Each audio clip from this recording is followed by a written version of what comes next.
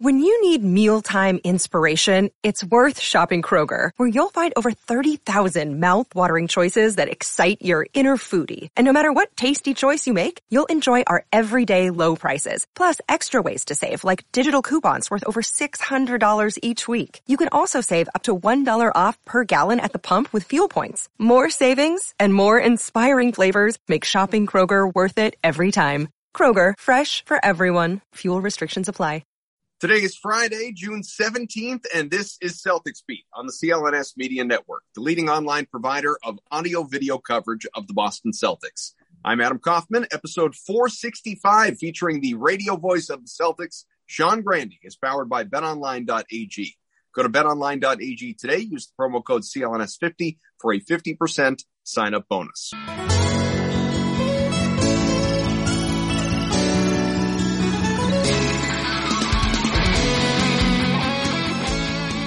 Okay, everyone, welcome in. New edition of Celtics Beat. Adam Kaufman, Evan Valenti. We're here as always, and I can't think of a better way to wrap up what was a thrilling season than with a guy who tells you every step of the way, every dribble, every shot, every pass, what is going on. And that is, of course, the radio voice of the Boston Celtics, or as I like to always say when he joins us, the longtime voice of the Boston Celtics, Sean Grande. Sean, it's great to see you. We've got a ton to cover, obviously, but are you at least, the day after now, or I know you'd probably rather be on a plane to the Bay than talking to us, but are you able to take a breath, take a break?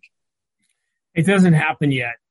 It's 24 years of doing this, and the only analogy I can draw is if you're running on a treadmill and you're flying on a treadmill and then the treadmill just stops, because that's how this happens. There's no ramp down unless you are 10 games out of the playoff spot and you're headed for the lottery. And I've been lucky enough to, in my years, only 3 years of all the 24 I've done this, that I have not been in the playoffs. And you always know you're going to be in it.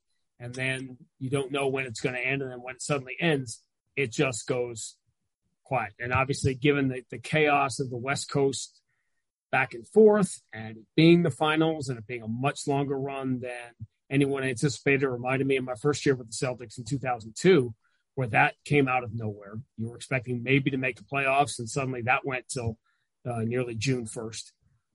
All of that, yeah, it's a foggy day. It's probably the best day to ask me about things, whatever, because I'm too foggy and cloudy to disguise and cover up my answers. So you just get straight unvarnished. Is that Tommy unvarnished that they used to do? This is Grande unvarnished. Yeah, the next day. You on the truth serum, which is good. Yeah. Because like I said, we have so much to cover, but just sort of, and I don't want to, I was just saying this to Evan before we came on. I don't want this for however long we're chatting to be a whole lot of game 6 reflection. I want to look back on the season and an incredible story and incredible growth. And you put something on Twitter about just, what a memorable year it was, obviously, for Boston, and thanking the fans for, being there every step of the way with you and Max. And obviously we thank you for your great coverage and, year in and year out. Like you said, you've been at it a while, and this team is perennially basically in the postseason. But, what's just really nice, again, sort of that 10,000 foot view or whatever, what's really nice is, we are, for the first time, certainly in my time doing this podcast, and the first time that since, for anybody, radio or TV, first time in mid-June that we get to sit down and for the very first time look ahead to next year and look back on the season. I guess save for the weird COVID year where the Celtics finished in September, this is a traditional season where now we're less than a week away from a draft that no one has talked about, no Celtics fans even care about because they don't have a first round pick. Free agency is less than 2 weeks out, but the Celtics have everybody of note under contract and coming back, everyone in the rotation. They have very little money to spend. Maybe they can get creative, obviously, in terms of the TPEs, and they have a mid-level exception and all of that. We'll talk about that stuff later, but it projects anyway to be a relatively boring, at least start to the free agency period, again, barring trades. This is what it feels like, folks, for championship contenders, for teams that are always here at this point of the year. Golden State, 6 out of the last 8 years in the NBA finals and now 4-time champions. This is what it feels like going into an off season for the teams that are really, really, it's nice. It's really nice, Sean. And I think one of the things I have to work on is being better about the very, very vocal minority as we talked the day after that.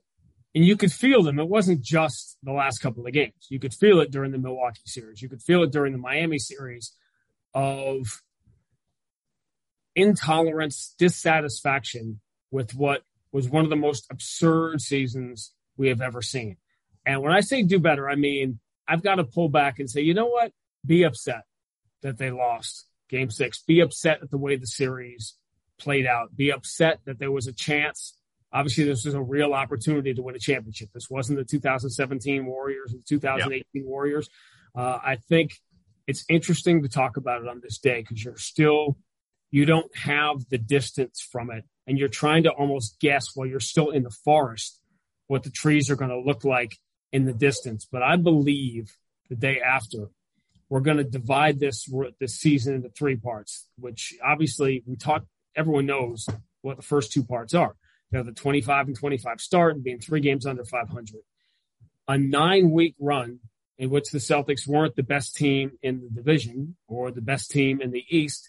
They were the best team in the NBA by a wide margin. It was not close. This team put together a 50-game run up until Game 4 of the finals that compares favorably, Adam, gentlemen, with any 50-game run in the history of the franchise. That's how good this team was for that period of time. But I'm starting to wonder, we always look for that moment. You have these autopsies. How many times Bill Simmons would call me the day after the season, right? And we do this, and you try to find that one moment. 3 years ago in the season that went horribly wrong, right? When it was supposed to be Boston and Golden State at the end, and that season went off the rails. It was always easy for me to pick the day that Kyrie went public at Madison Square Garden in the shoot-around and say, oh, yeah, ask me in June. And everyone went, what? I thought there's a clear dividing line there between what happened the rest of the year. The Celtics, as I said, put together that 9-week run. Best team in the NBA, not even close. And there's almost a poetry to the fact they went from 11th in the East. And when did they take over the lead in the Eastern Conference? The Sunday night game against Minnesota. After they had beaten 6 Western Conference teams in a row. They had led by 25 in all of those games. They just blasted everybody. To me, that was the peak of the whole thing, was that West Coast trip. I was doing the games on TV with Scal. Scal and I didn't do a single game, by the way. We did 6 or 7 this year. I don't know how many. We didn't do a single game this year where the Celtics did not lead by 25 in the second half. Every single game we did. But on that night, there's poetry to it. The Celtics go from the bottom, started at the bottom, now they're here, leading the East. What happened that night? Rob Williams got hurt. From that point on, the Celtics were really good. They were a really good team. They were playing at the same level as the best teams in the league, but they were not as invincible. They never were invincible again after that moment with Rob sort of feeling it out. That's how vital everybody was, how those 5 guys were together, that taking away one piece of it really left it a little bit off balance. And it was an amazing run full of snapshots and games we'll be talking about forever. But that, to me, is going to be a dividing point. It certainly is in real time now. That, to me, is the dividing line between best team in the league and one of the best teams that made a great playoff run. Yeah. I'll let you go, Ev. But, the irony of that is, though, Sean, is that, if Rob never came back and was the same player, I would wholeheartedly agree with all of that. Except in the last 2 games of the finals, he looked as good as he has all season for the most part. It was so many, like the bench didn't show up. Tatum, obviously, and we'll talk plenty about Jason Tatum, had a terrible NBA finals, as good as, his first 3 rounds were. Like, Rob was, one of the only guys even in keeping them alive in those last 2 games. I don't disagree with that. And I'm not saying that it was the Rob injury that started it to me. Yeah, but that was the turning point. If you look at the point at the dividing line, there's the three parts of the season, right? The really difficult first 45-something games. Then that 9-week run of absolute insanity of overall play, but particularly historic road dominance, which continued in the playoffs. This was, I didn't do the final numbers after the 5th game in Golden State to see if they dropped any further, but this was the 4th best road team in the history of the league in terms of scoring margin. Ever, when you consider regular season and playoffs put together. Better than 2008. better than the 2018 because that 2018 was terrible on the road. Not terrible is overstating it. That's a sure hot take theater thing to say, but they did lose their first 6 games or something like that on the road in Atlanta and Cleveland in 2008. But that to me was that it never came back to where they were dominating again, even though they outscored Milwaukee by 30-something points. And I have a counter to the Chris Middleton argument that people are making, by the way. And they outscored it Miami. If they had lost Game 7 in Miami, it would have been one of the most lopsided playoff losses in terms of scoring margin in NBA history because they outscored them by 5-6 points a game. But it all, to me, the finals went, and we were talking a little bit about this off air. I thought for 3 and 3/4 games, I thought it was going to be another Grande must have been hit by lightning as a kid that he can see the future. The way I had the finals pegged was Bill Simmons and I were talking in San Francisco before Game 1. And I told him, he said, what do you think? I said, well, we're all always wrong, but I think the first 2 get split out here. The Celtics win one of the games in Boston pretty easily, call it a blowout, whatever you want, but there's no drama to it. And then the other game in Boston is going to be the close game that comes down to the wire, that Golden State always wins, that the Celtics did not win this year. And that game is going to decide the series, and there won't be a 7th game. And all that was exactly right, except I thought the Celtics were going to finally break through and win that 4th game. I haven't said this publicly anywhere yet because nobody specifically asked me for a pick. I thought the Celtics were going to win the series. I did because they had the resume of a team that wins the championship. And I thought you always can't see history changing. You can't see the torch passing until it gets passed. Nobody thought Golden State was going to win in 2015. Even though I kept telling Max all year they're going to win. He's like, no. Teams like that don't win. I'm like, that's because it hasn't happened yet. I really thought that they were going to find a way to do this, but it's an off season to discuss the last couple of games and why they didn't. But I just hope the 50-game run before that somehow does not get buried or become a forgotten part of history because I know it's hard to get back. And Milwaukee didn't get back this year because the Celtics stopped them from getting back there this year. It's incredibly difficult. Golden State went 6 times in 8 years. OKC never got back. I get it. Bad things happen. Injuries happen. We literally have no idea as we're talking here. And it sucks to lose. And Steve Kerr was exactly right. Losing in the finals is the worst. Because in theory, you're tied with the other 29 teams, right? Even though you have a 2-1 lead. So feel bad about all that. But man, I've seen some things in 24 years and I've never seen a turnaround like this. Teams that go from, hey, this team isn't playing well. Hey, they're really rolling now. But to go from what they were the first part of the year to the best team in the league, beating the living daylights out of everybody every night, particularly on the road, it was insanity. Yeah, and you look at that Game 4, this is one of the things that I think we lose track of because we're so in the moment of living the day-to-day stuff and trying to anoint a winner after just a single game. And, it drives me crazy with how and I get why. Like, you got to fill content on TV. I totally get it. Their segments need to be filled, all that stuff. But, like, there are razor-thin margins when you get to this point.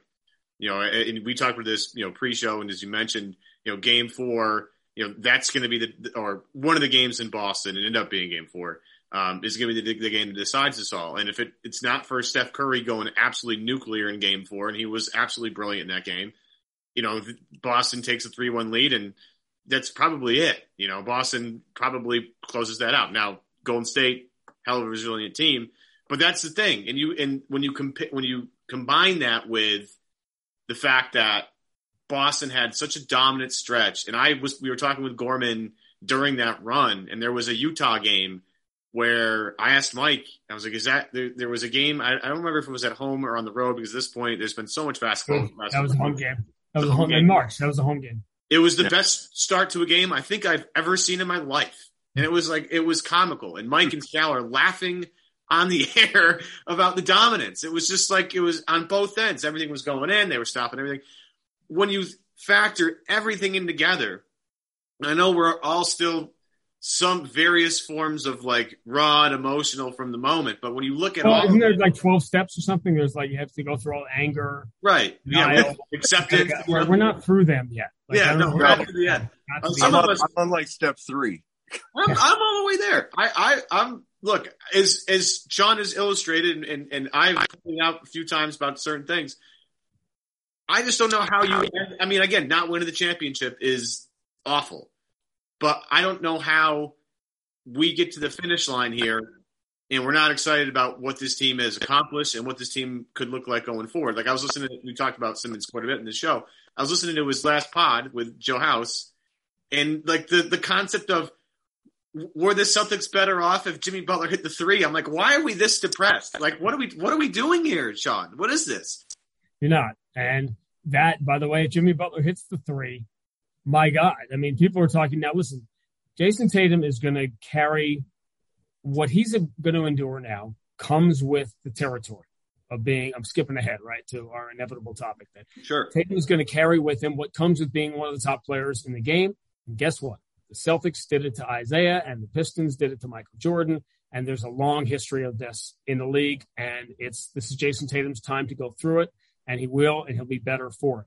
But if the Celtics lose Game 7 in Miami, that is David Tyree, Bill Buckner. You know, that is on that list because they were up double digits with 3 minutes to go, and it was insane that Jimmy Butler got that look. But that, looking back now, should we have known that they were lucky to win? Lucky's the wrong word, but they got away with Game 1 against the Nets. They needed these epic performances against Milwaukee. Was Miami good enough? Look at the Celtics I'm talking about in February and March. Does Miami push that team to the 48th minute of the 7th game? That's why, to me, there was a difference between, and the other question too, does Golden State win the series? Do they win it the way they won it? If the Celtics don't have to learn these lessons in the Milwaukee and Miami series, and those series don't go 7, like the Celtics had controlled those series and won them in 5 or 6. Does the Golden State series play out the same way? The same thing just happened in hockey to the Rangers, who had an amazing playoff run, but they ran out of gas because they messed around early in the playoffs, and they had to go 7 games and 7 games and 7 games. They had nothing left by the end of they kind of had a very similar finish because they were up 2-0 on Tampa and had a 2-goal lead in Game 3 and then blew that lead and didn't win again. And, listen, it's all part of the process, all this stuff, but the lessons that you learn are about the value of every possession in the playoffs, playing for a championship. And it seemed like the Celtics were being taught that lesson in Game 5 against Milwaukee, taught that lesson in the Miami series. Kyle Lowry, I could jump higher than Kyle Lowry in the series right now. And yet that dude, the idea of scratching and clawing, look at Lowry 2 years ago in Toronto. The Celtics had to take the title belt out of his cold, dead hands in the final minute of the 7th game. And that is the urgency that I think comes with time. You have to learn that. I think that's what frustrated some of the fans because fans knew it, because fans are older and have been through it. And they knew that urgency wasn't there and turnovers were piling up and not valuing possessions. But that's the difference. And that was the biggest lesson. And I don't think Golden State's got enough credit for the defense they played. And forcing a lot of those turnovers. I mean, come on. Thank you. State, Second best defensive team in the league this year. Like, it's not like they're going up to chopped liver here. Boston was number 1. Here's what everybody is they glom onto their narratives. Boston was the number 1 defensive team. Golden State shoots threes. No, that's not. Facts do not back that up. Golden State was the number 2 defensive team behind the Celtics. By the way, here's another one that we heard all series. Golden State and their magic third quarters. They're insane. This insane third quarter team they are. Who is the second best third quarter team in the NBA this year? Boston. And then there's the gap between the Celtics and the rest of the league. So all that stuff is just, people like to glom onto the top story. It's why Steph Curry, people still say he's the greatest shooter ever. He is the greatest shooter ever. Guess what? He's one of the greatest players ever. He is not just a shooter. He hasn't been for many, many years. And people finally, if they didn't know, Steph has been playing, he's playing this disrespect game, which, listen, we all love us some Steph Curry. But, dude, I'm being disrespected here. These people don't know. Everybody thinks you're the greatest guy in the history of the world, and there's nobody with any common sense that doesn't think he's a top 10 player all time. Well, they just think his wife can't cook. That's all. And the discussion today, it's funny because I think it's perfectly fair today to have the LeBron, Steph, best player of the era conversation. He's earned the conversation today. And I saw a stat. I love this one because it just shows you how people want to just ride with what is happening now and never step back. It was a list of the statistical differences between LeBron and Steph. It was taking everything Steph has done and LeBron has done together, eliminating that, and then just adding on everything else LeBron has done. 3 finals MVPs, 2 more regular season MVPs, all-star appearances, whatever. That just the difference between LeBron and Steph is enough for a player to go to the Hall of Fame.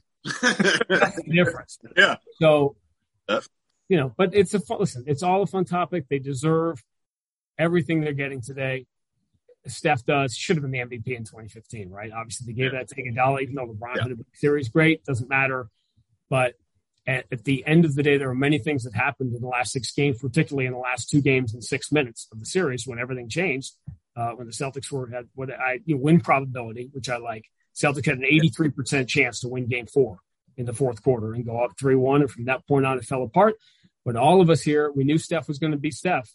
How many of us thought 2 weeks ago we'd be sitting here saying unequivocally that the second best player in the series was not Klay Thompson, Jason Tatum, Jaylen Brown, but Andrew Wiggins?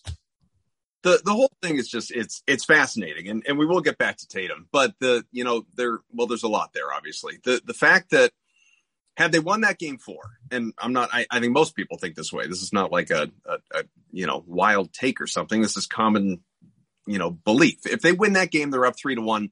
I think we all believe they win that series. They don't drop 3 in a row. Like, they find a way to get that job done. Fact of the matter is, even though it happened, I still have a hard time believing they lost 3 in a row and went down in 6, simply because they hadn't lost 3 in a row since December. So the fact that it happened is nuts to begin with. But, I think it was maybe Ian Thompson, Evan, that was with us, when earlier in the playoffs when we were talking about this. Like, I believed, for a variety of reasons, that the Celtics convincingly, in my mind anyway, it didn't always, number of games pan out convincingly, but I was convinced. I would have viewed it as a disappointment if the Celtics didn't win the first 3 series they had.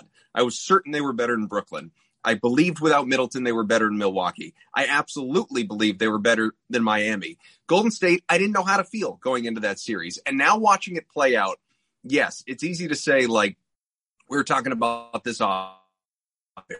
Like, the better team won because it won. Like Golden State, I think championship medal and veteran, having been there before and all of that stuff, it comes into play. But the reason that you do have some people, and I see some of this, the reason you have some people sort of harping on the Celtics choked it away, or it's a lost opportunity, or call it whatever you will.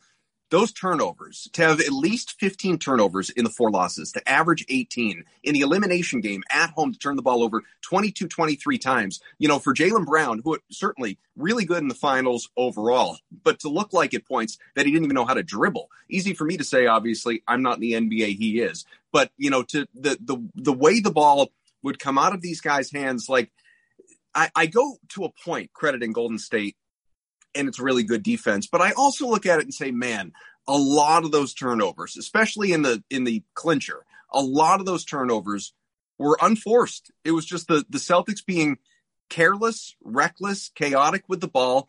And I almost wonder, culture-wise, like, how do you – it looked lazy at points. And it's not a lazy team. So how do you fix some of that stuff going forward with the same group?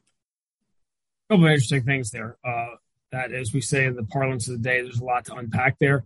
It was the soundbite is this. The reason the Celtics fans were so unhappy was because it just felt instinctively, right or wrong, it felt as if the Celtics were losing the series more than Golden State was winning it. And I think that was driving people crazy. There's a second point about Jaylen, which is pretty interesting today as we're talking today, less than, 20 hours after Golden State won the championship and became the second team after the 85 Lakers to do it in Boston, that Jaylen Brown, he at times looked great in the series. He had an unbelievable year. He didn't make the All-Star. He didn't go to the All-Star game because he missed so many games in the first half of the game. That's the only reason why. And at times it was like I was almost uncomfortable with the love and the praise and everything that fell on Tatum when Jaylen was right there with him, having this amazing year. But it's funny right now today, the reverse of that is happening, which is all of the heat and everything is falling on Tatum disproportionately with Jalen, who's like Jalen's getting a free ride, but Jalen had a lot of those turnovers as well. And it's going to be a learning process for him as well. I mean, you saw throughout the 50-game run we talked about, and at times watching, these NBA experts and the national people watching Jason Tatum and Jaylen Brown, just marveling, what you have here. And this is why for all these years we've been saying, people break them up, trade one of them, and this team isn't good enough, whatever, that there were 25, 26 other teams lining up saying, give up, we'll take that roster. We'll take that salary situation. We'll take all of it. But listen, there had to be, for the Celtics to lose 3 in a row for the first time since December, there had to be a reason why it was going to happen. I didn't certainly think that they were going to lose 3 in a row and lose the series. So something extraordinary would have had to happen, and something extraordinary did. They turned the ball over constantly in ridiculous ways. And I will say this about myself. I underestimated the value of experience. I didn't dismiss it, but I thought I was really much more of the mindset that youth has always served, that the young team eventually becomes that. So like, why not now? We never see it coming until it actually happens. So I leaned on that.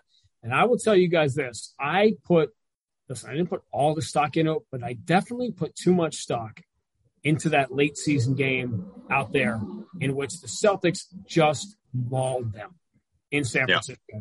And it was, if you watch that game, and that wasn't like a game in November or January, that was late. And I have to see the schedule in front of me, but I don't think there were more than 12, 13 games left. That was fairly late March, St. Patrick's Day, a little bit later, certainly in the final month of the season. And the Celtics went out there and clubbed them. And it was not close. If you watch the two teams that night, you would say they're not on the same level. They're not on the same, plane. That was the game when Steph got hurt because Marcus beat him to the loose ball on the floor. And I think I was overly influenced by that. Clay didn't look great. Clay wasn't great in the series. But I was probably too influenced by that one game, thinking, man, there's a disparity between these two teams. Yeah, to me, it was interesting because if you look at the way the Celtics look like, especially Tatum, to bring it back to him, like it seemed like one team was fresher, and it seemed like Golden State, for some reason, even though you have guys that have been playing in the league for a long time, they've had deep runs in the playoffs, 6 to 8 years. They seem to be a little bit fresher, and Boston seemed to be just overexhausted, and there's reasons for that. I mean, the main players on Boston, because they were getting nothing from their bench players, and I'm not trying to, pick on Grant and Derek and Pritchard, especially Pritchard, who I've been saying to everybody that asked me was in the toughest spot of anybody, because if he's not 3 of 5 from 3-point range in the first 5 minutes, he's just not going to play. So, it's hard to have rhythm that way and hard to have feel that way. But like the main guys, Tatum, Brown, Smart, those guys were playing a majority of minutes. I think I'm not, don't quote me on this. I think I caught a little bit, like Tatum ran 10 more miles than Curry ran, according to Second Spectrum in the finals. Like, I think it was throughout the playoffs, which by the way, and that's the indication too. We're talking about Steph and how everyone from the time he got in the league has said, well, he's not one of those guys. Like, he's not going to be an NBA player. He's not going to be a great NBA player. He's not going to be an all-star. And look at what the Celtics just did. They just beat Kevin Durant, Giannis, Jimmy Butler playing as well as he ever had. And He was the one guy they couldn't beat. I mean, it's just another thing for the resume. And by the way, that's another factor here and ask any of the guys from the 80s. This was the toughest road any Celtic team has ever faced to get to the finals. I'm not even sure that's debatable. You could say there were conference finals over the years, those Sixers series, in 81, there were conference finals that were tougher. But the Celtics teams in the early days either didn't have a first round, got a bye in the first round, or played a bad team in the first round. The 08 Celtics, who we rightly so romanticize about beyond belief and should. It's one of the greatest teams in NBA history. They faced a team that was under 500 in the first round. The Celtics faced Kevin Durant, Kyrie Irving, and the team that was favored to win the East at the start of the year. By the way, just like 2 years ago in the bubble, the Celtics swept the preseason favorite in the first round, beat the defending world champions in 7 games in the second round, then got Miami in the conference finals. It was an identical run, except this time, obviously, they flipped the script and had these amazing signature wins led by Jason Tatum. You know, we got the Al Horford game in Milwaukee. We got the Tatum game 6 in Milwaukee. You got the Grant Williams game 7. Yeah. And I just hope, again, going back to the theme of the whole thing, be sad today. Sucks. Be sad watching the Golden State parade. Be mad at Draymond for wearing the Celtics t-shirt, but kind of respect it, actually. There go the spoils. You know what? Like I said, I was more disappointed. Is don't take this and like pull it out of the podcast and make one of those little Sean Grande says this stuff. I was a little bummed. What time is it in the podcast? Yeah, exactly. Yeah, make more time stamp this one, right? I was bummed out that Steph was kind of going heel on the crowd and like, you know, taunting a little bit the crowd in Boston because it just seemed not so much out of character, but obviously he had worked himself up into some frenzy because a couple of talking heads on TV said whatever they said, which is, again, if you're still looking for motivation in the finals, come on. But I thought it was ridiculous because for 2 reasons. One, he's the most universally loved and praised player there is, and rightly so. And it's funny, him coming to Boston, because there was no question over the last decade, Celtics fans or not, who's the most popular player outside the Celtics in New England and in Boston and a lot of cities, obviously. How many little kids are wearing Steph jerseys? You know, obviously my son was a big Steph fan, and that was one of the biggest things. Yeah. One of the biggest things for me in this run, and it really helped put a lot of stuff I hate in perspective, but it did in a lot of ways, was seeing people say, oh, it's great, you're back in the finals. I was seeing it completely through my son's eyes, who is 10, and living it through him and dying on after Game 5 in Milwaukee. We walked home. There were tears. There were no words.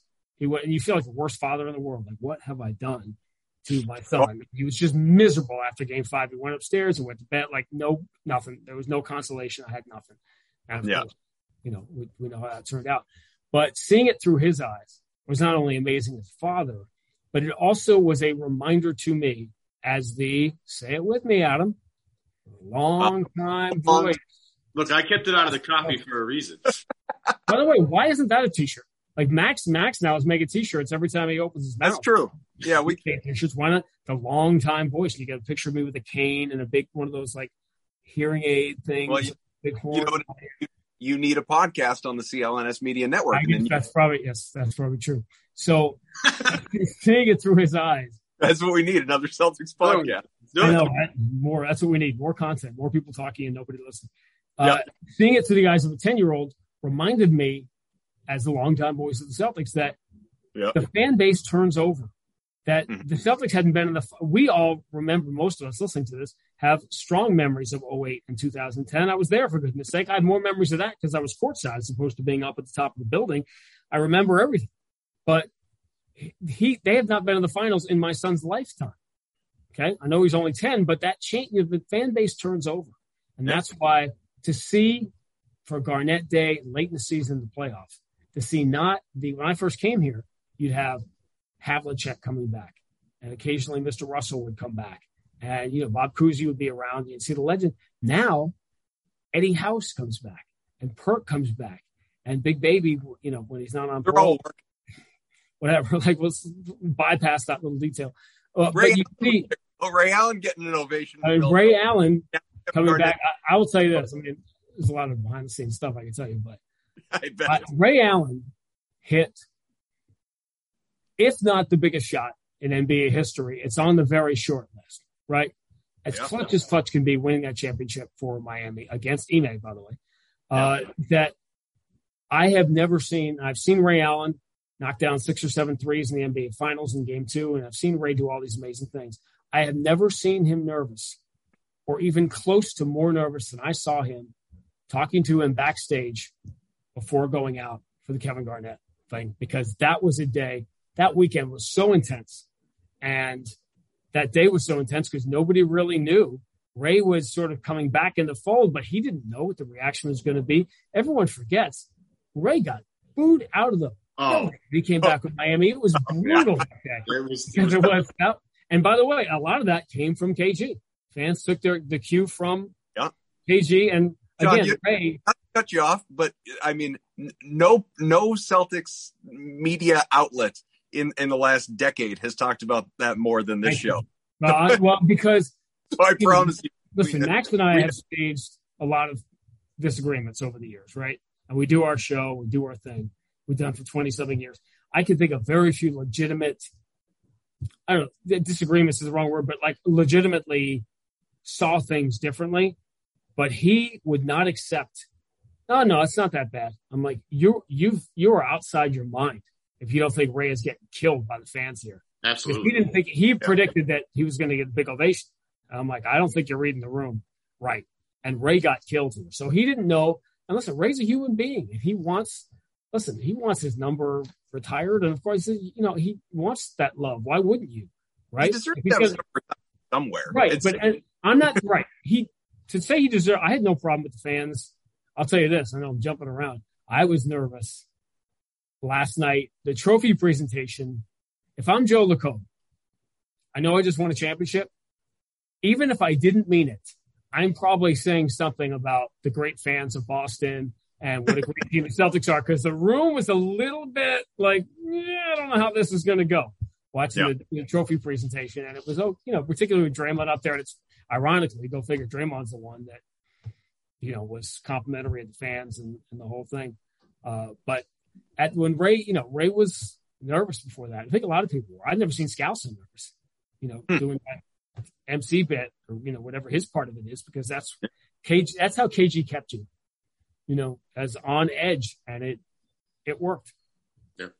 Want to quickly mention our great partner sponsor, betonline.ag. Of course, BetOnline, your number one source for all your sports betting needs and sports info and odds. You can find all the latest sports developments, including this week's Major League Baseball season, looking at those various odds, futures, or, games tonight, tomorrow, whenever you're looking at it. We have odds for the 2022-2023 NFL season as well. Patriots plus 4,000 to win it. If you got, a couple shekels to throw down on that, good luck. Celtics plus 650 to get back and win the title about a year from now at this time. First overall pick in the draft coming up, Jabari Smith minus 180, Chet Holmgren plus 120. You could look at guys like that. BetOnline, loads of information, more than you can even dream of. Make sure you check it out, obviously. Your continued source for all your sports betting and wagering needs, including live betting, your favorite Vegas casino games, poker games as well. Super easy to get you started, so join up today. You can learn why everyone is saying that BetOnline is the fastest and easiest way to wager on all the popular sports and games. BetOnline, where the games start. What are the odds that when you go to Fenway, which Trevor Story you're going to see? Can you bet on that? Trevor Story looks like he's in Space Jam sometimes, like the Monstars. Like either he's unbeatable, he's like the best player in baseball, or the Monstars took his talent.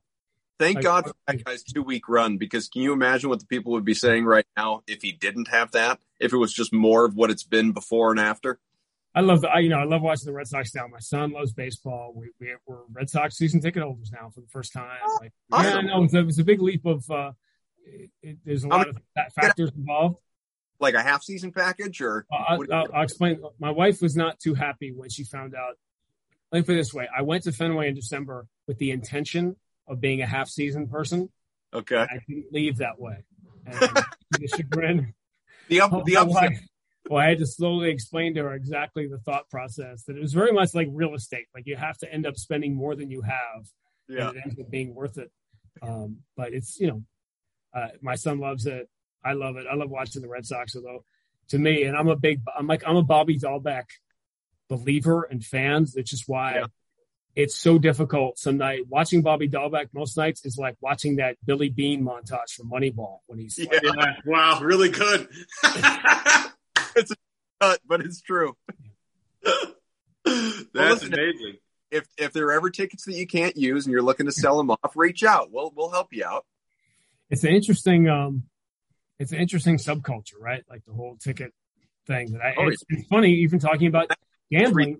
Gambling is an odd one, because now, as the long-time voice of the Celtics, very long, having finished my 24th year in the NBA, that when I first came in the league, I had to sign something saying I wouldn't gamble, I wouldn't talk, wouldn't have these conversations. Now it has evolved to the point where it's like marijuana being legalized in certain places. Now, 20 years later, we have analysts in the league who it feels like they're saying shots in the air. It's like, oh, I bet he's going to make that shot. Log on to this website right now. I mean, it's really gone from this verboten thing that used to be this Al Michaels, Brent Musburger. We got Chuck with now same game parlays in the middle of the game. The culture it's completely flipped to where, I try to be inclusive of everybody. And we had a game, and I think we may have talked about this or maybe we didn't. It was a game in Detroit, one of the many road games the Celtics won this year, that afternoon game in February. And that was one of the places were courtside. And the game was over. The Celtics were up by 15 with a minute to go or whatever. Oh, I remember this. It goes back and forth. And the Pistons get a couple of points. And I don't call it garbage time anymore because I think that's the disrespectful term. But I do need one. I got to come up with something else because I haven't yet. Anyway, it gets to 8 or 9. And I'm very much aware that there are some guys, young guys, the dudes, right? In their 20s.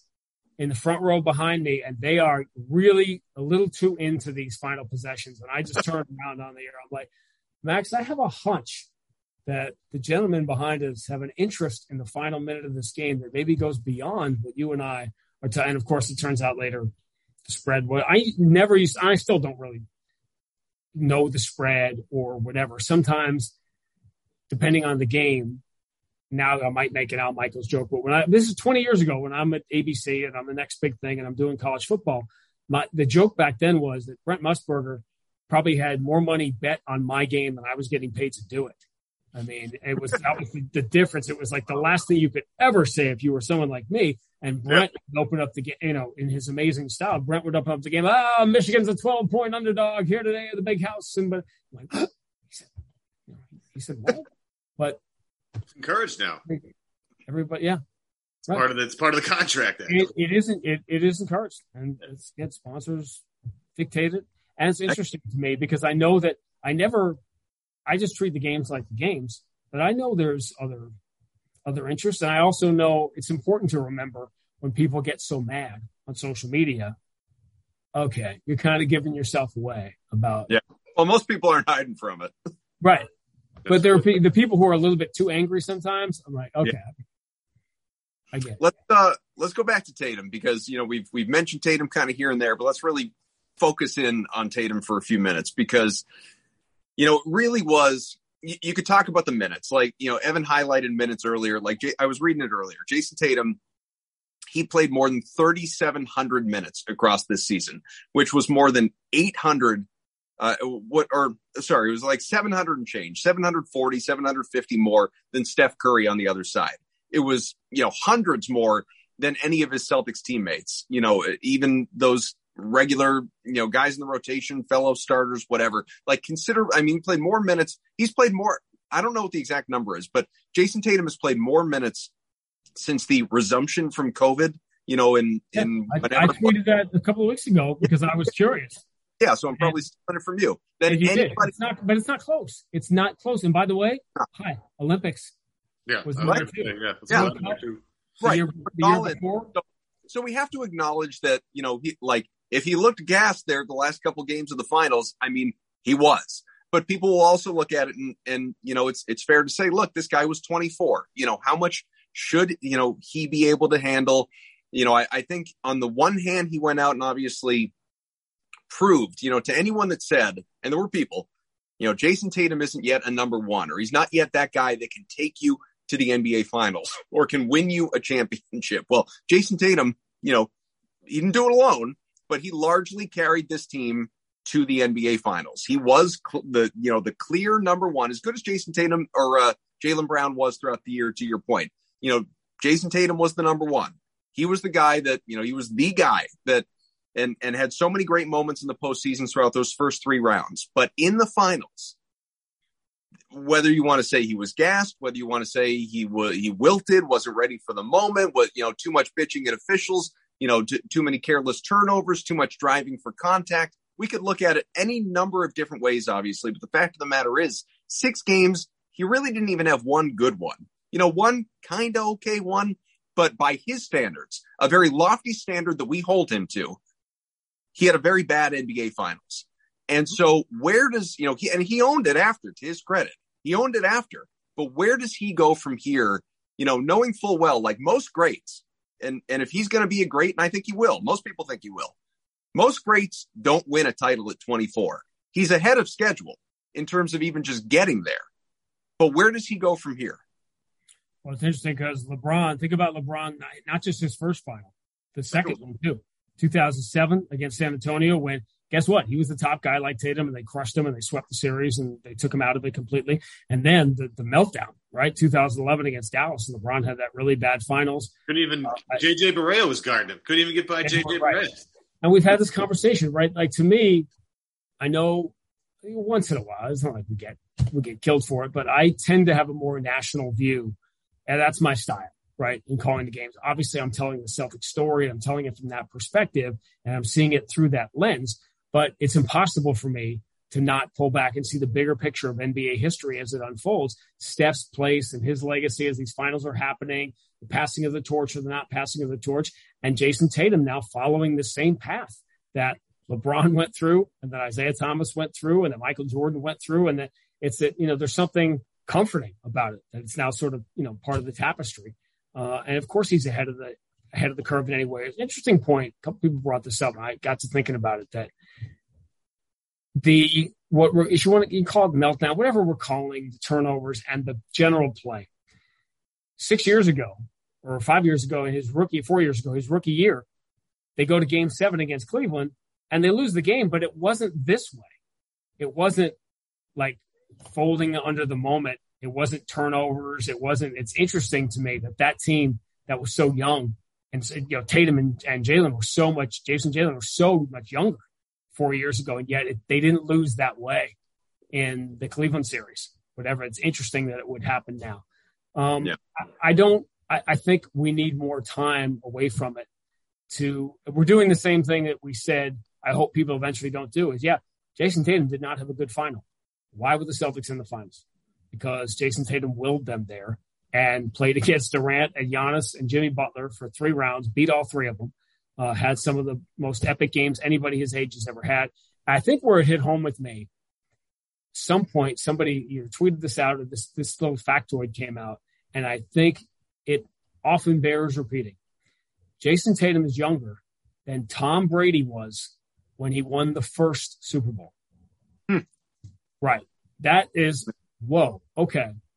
Let's just take in a minute. And that, I think a lot of people are talking about this today, but I've been mentioning it during the series, that Steph was 26 and LeBron was 27 and Michael was 28. And, the KG, Paul Pierce, Ray Allen were all in their 30s when they won the first championship. So I just, knowing, if I'm falling back on the history of the league, forget the individual nature of Tatum and how he's gotten better in every situation, that the history of the league says that the great players go through this, learn from it, and get better.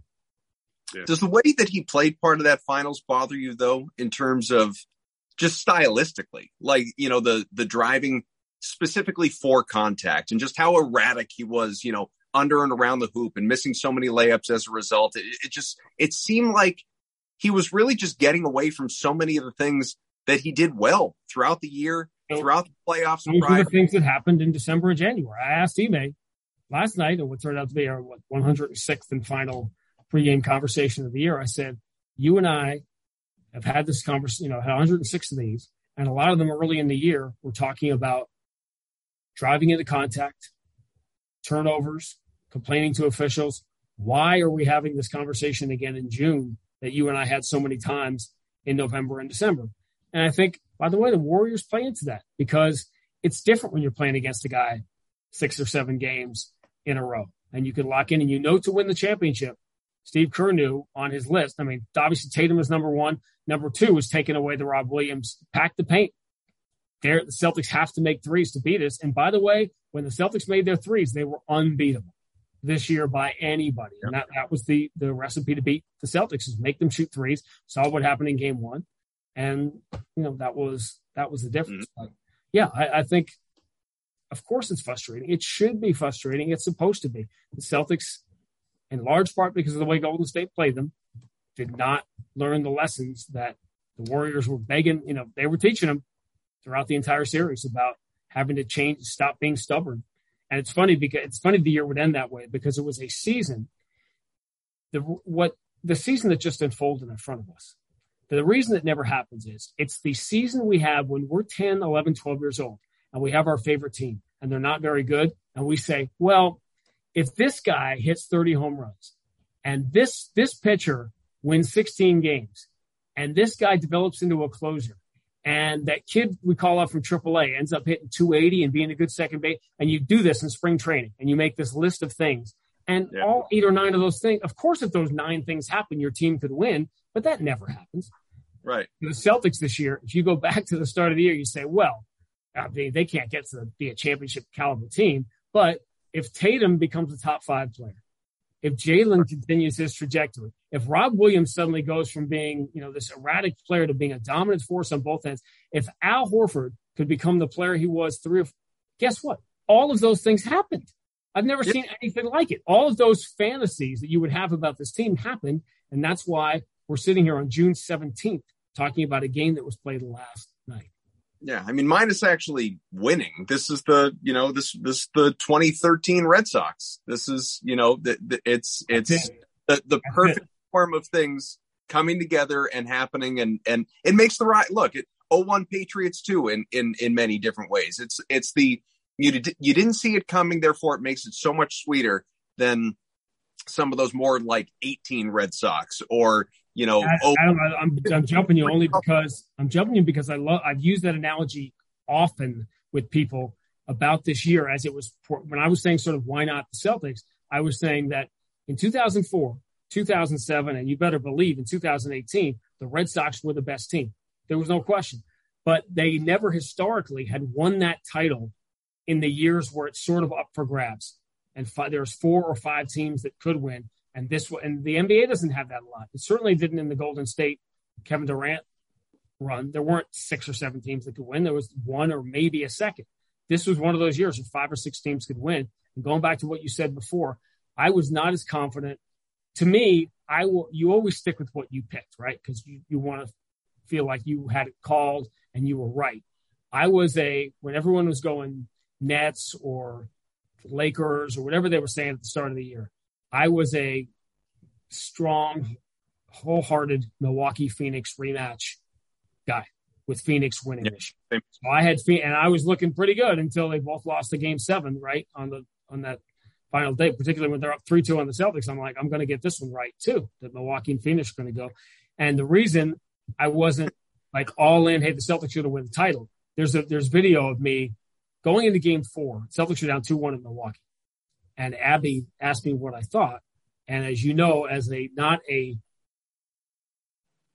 participant who enjoys hot take theater, I said, all right, you want one? I have one for this night. Going in, Celtics are down 2-1. It's game 4. I said, the winner of this game doesn't just win the series. The winner of this game is going to the finals, which turned out to be right. I wasn't sure at that point the Celtics were going to win the series because I thought the Bucks were going to do it if they didn't. But the reason I didn't say win the championship that night, because if you had said to me Golden State's going to be in the finals, I would have probably gone all in and said the winner of this game wins the whole thing, is because I wasn't sure. I felt confident, or I really thought the Celtics could beat Golden State in a 7-game series. I wasn't a bet the house or full Red Sox season ticket plan, bet all that on them beating Phoenix in a 7-game series. I do want to get back to Tatum because that's kind of what we started on. And again, he's going to wear a lot of this. And this is kind of where I kind of, as bad as it was, and I'm not trying to say it's like best case scenario for him, but, this is going to be a wake-up call for him. And I know it's going to be, tough to deal with for a while. He's going to be the butt of a lot of jokes. People are going to say so many stupid things about him on the internet and on television and on podcasts and radio and all these things. But if you step back, this is what this podcast is attempting to do currently, and look at what Tatum was and what he is now, again, it's hard to not be excited about what's coming next. Because if you go back, maybe last year, maybe the year before, I can't pinpoint exactly what it was. But I remember listening to Dwayne Wade during the middle of a TNT halftime show talk about how, Jason Tatum can make any shot in the world. He's practiced every shot a million times, blah, blah, blah. But the next step that Tatum has to do is find a way to make his guys better. And this playoffs, more than anything else confirms that there is a playmaker gene inside of Jason Tatum, and all the double team stuff that he saw throughout the entire playoffs and all these great defenses that were thrown at him. And I'm not trying to say, like Brooklyn had a great defense, but you look at Milwaukee and what they were able to do, Miami and what they were able to do, and then Golden State being the second best defensive team in the league. Like Tatum saw a lot of really tough defensive coverages for 3 months straight. And with the exception of the last, series, passed it all with flying colors. I mean, the guy took a really huge leap in that area. And as we sit here and sort of digest everything, and again, it wasn't a great finals. Kobe, as people mentioned, Kobe had a pretty not great finals at one point. LeBron's had some not great finals. By the way, Kobe shouldn't have been the MVP in 2010. Yeah, that should have been Gasol. No question. Mm-hmm. But you look at like, okay, this is a fork in the road sort of moment for a 24-year-old Jason Tatum.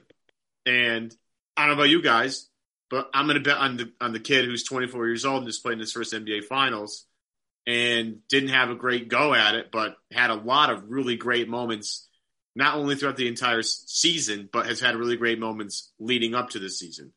And I think we're going to lose track of that in all this mess. That's like I've avoided listening to. If you're not a basketball podcast or a basketball radio show, I have avoided every single one of those shows because it's just all garbage. There's no actual discussion taking place of what is actually happening on the floor. It's just all, it's all hot take stuff. It's all just for clicks and for views and all that stuff. If you want to actually break down the tape, like Jason Tatum, wasn't fantastic, but I learned a lot about Jason Tatum of the past year, and I'm firmly even more so in Team Jason Tatum than I was when the year started. And I would bet more on Tatum because he had a bad go at it. Right. I think you go more in on him. A player that the Celtics got, by the way, the best player in the draft in a year that they went to the conference finals. By the way, if you've lost track as to how spoiled you are as a Celtic fan, you did not have lottery years, and yet because of this once in a lifetime trade, you got Jason Tatum and Jaylen Brown while being good, which is, it's impossible. This is why, by the way, this reaction to, we didn't win the championship. It's terrible unless you win a championship. Or we went to the one that I think pushed me to a different place was when the Celtics went to Game 6 of the conference finals 2 years ago, and people were spitting on it like it was nothing when it was one of the best Celtic teams to ever not win the championship. You've mentioned this several times. It was the best basketball in the Brad Stevens era. Oh, no doubt. No, there's no question. No question. And, Gordon Hayward, listen, there were all these things that always happened, right? Starting with after 08. In 09, you have Garnett got hurt and then Leon in the second round. 2010, Perk gets hurt right in the final couple of games. 2011, Dwayne Wade does this flying hammerlock and throws Rondo to the ground, and Rondo is done. 2012, Avery Bradley chose to have the surgery rather than play through it in the conference finals. Flash forward to 2017, they weren't going to be Cleveland anyway. Isaiah thing. 2018, you didn't have Gordon Hayward or Kyrie. 2019 sank on its own. 2020, you had Gordon Hayward. And there was always a reason. Maybe that's why this is more difficult for people to accept, because the Celtics fell short as a team. The same team that had dominated just fell short. But I don't know how you can not be all in on Jason Tatum. My hope for that kid is that he spends the next few weeks not getting anywhere near basketball and just his dad and enjoying his life. Because, by the way, the other thing that comes with playing in Game 6 of the NBA Finals, you just talked about the draft, the summer league. We started training camp last year in September, so it's not going to be. We're like 6 weeks away, 7 weeks away from getting the schedule. This is going to happen fast after a series of really short off seasons. So that this could be a fatigue issue too at the start of next year when the Celtics start 12-7 next year and people lose their minds. About, oh my God, this is terrible. We're not going to go to the. Okay. Yet another thing, by the way, that makes the Warriors run so incredible, being in the final 6 times in 8 years. But I think we've already been talking over an hour. So but Adam, hang on, because the last 2 years, the Celtics went to the conference finals. Yep. Made the playoffs last year. Golden State missed the playoffs 2 years in a row. So you're talking about putting miles on or whatever. Ask Steve Kerr about when they got to the finals in 2019, how exhausted everybody was after 5 straight runs. This was a boon to them. Everyone's like, oh, it's amazing. They went from worst to first. That helped them. Right. Now in this sort of recharge and this extra title. I don't know. Does this happen if Steph stays healthy or Clay is a little healthy and they make kind of medium to long playoff runs, particularly last year when the season went so late into June? The Celtics played in June last year, even though they only went to the first round. What if Golden State, instead of getting eliminated in the play-in, what if they put together a little run and they ended up playing into, deep into last year? So these things could be a benefit too. Well, Sean, I mean, that's why in large, I wasn't going to bring this up because we've been running so long to save this for future shows, but just to hit it quickly, I guess that's sort of my number one concern right now about Al Horford next year is, it's a foregone conclusion that he is coming back in the eyes of most because he's on the hook for almost $20 million, whether you bring him back or not. So, $26 million, it seems like a no brainer. Guy was awesome this year. One of the anchors of your defense. He played like he was 30 to the year, but here's the big difference that not a lot of people are talking about right now. He's going to be coming off this like weeks long layoff, starting next year, assuming he starts off the year healthy, versus this season coming back to a familiar situation in Boston where he didn't play for half season. Like he couldn't have been more fresh and rested and relaxed and mentally prepared and all of it going into this past year. And he played like it throughout. He was awesome.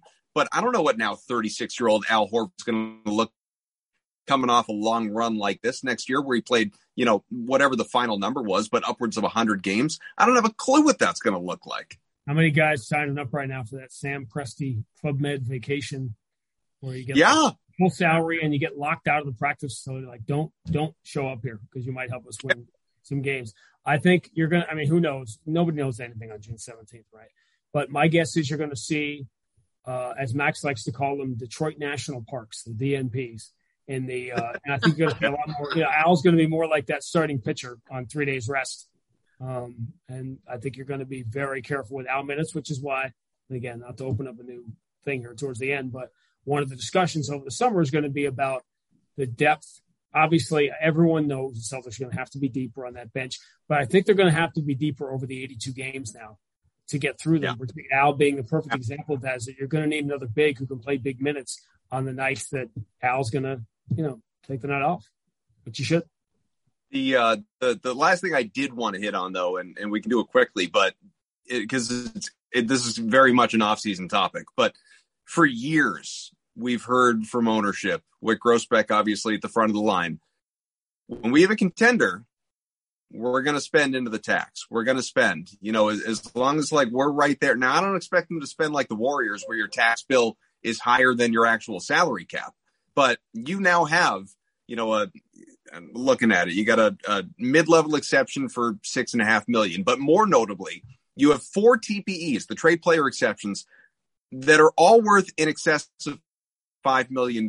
One of which goes all the way up to $17 million that you obviously got in the Fournier swap. They are in position to get creative, to spend, to really add to this roster. And we don't have to, as good as this team is, don't get me wrong, we don't have to look at it and just say, run it back with your 8-9. You can't say that. You can't say just run it back. Look at, everybody wants to talk about the Chris Middleton thing. They're going to get him back. The Bucks are good. Teams are going to be better. So you can't anybody saying just run it back is clueless. So my question is, do you expect Wick and company to quite literally put their money where their mouth is? Of course, I absolutely do, except I reject this notion because people get mad too online. They should be spending it if it makes sense, if it's the right guy. There's this sentiment that they should just spend the money because they have it, or spend it for the sake of spending it. Or when they were trying to get below the apron and they were trying to do because it made more sense and it gave more flexibility, people were acting like it was their money, right? That It was just spend the money to spend it because that will automatically make us better. It doesn't work that way. But no, I don't think there'll be any, particularly when you get this close. Fans, players, coaches, not the only ones who get frustrated and want that taste again. When you're ownership and you get this close, and, you know, Tatum and Jaylen Brown, they watch Steph and Draymond, those guys celebrate ownership. When they see the other ownership celebrate, particularly when one of them used to be one of them, it drives you. I reject the notion that there is 1% of this ownership group that doesn't desperately want to win. Then you don't know these guys. I mean, that is not an issue. Finding the right guys to spend the money on, that's a lot more complicated. But you don't spend it just for the sake of spending it. But I don't see any crazy financial restrictions on the Celtics at this time, which is another reason Celtics and Celtic fans are spoiled, because it isn't that way in a lot of places. Have any parting thoughts? Draft David Roddy, please. If you can't tell by his Stan Twitter account. We did a whole hour and you guys didn't ask about like TV or Mike Gorman or all the other stuff. It's like, this is a breeze for me. I figured this is the topic of all the off season. You know. I know what's like a hard hitting, really dramatic question that we can ask Sean. Get him uncomfortable. Yeah. I mean, God knows, but yeah, no, we'll see. How many guys are seriously hurt in that Celtics locker room after Game 6? Well, was it Ty Lue a couple of years ago? Everybody's hurt. Everybody's injured. Right. Everybody's hurt and everybody's playing. Everybody's hurt. We're all hurt. Yeah. Listen, I do the least lifting, heavy lifting there is. I'm the play-by-play announcer for the team. I'm exhausted. Right. Okay. Imagine how many times Grant Williams has basically like been in a Tyson Fury heavyweight fight for the last 6 weeks. How many times has Grant Williams gotten clipped in the face in the last 6 games? It's happened like once or twice a game. He gets smashed. This stuff doesn't magically go away. Everybody is beat to death when you play 106 games. I barely leave my basement, and I'm exhausted. Yeah. From all the 9 p.m. Yeah. That's another. That's by the way, that's the tough part of the 10-year-old. That's the 10-year-old difficulty right there. Is the 9 o'clock tip time when school starts so early in the morning. But yeah, sacrifices. Yeah, you do. The show, once again, powered by betonline.ag. Go to betonline.ag today. Use the promo code CLNS50 for a 50% sign-up bonus.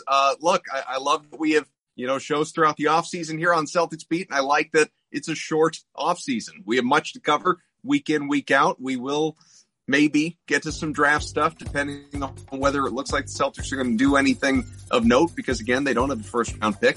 And, of course, free agency. It's right around the corner. Sean certainly will join us again at some point, because I know he is always gracious with his time with us. And stay with us. Exciting year. Almost got there. So close. And it will sting for a little while, like Sean said. Be upset. You're allowed to be. Lord knows we all are for our various reasons. But, the June basketball, you can't beat it. For Evan Valenti, Sean Grande, we'll talk to you again real soon. Thanks.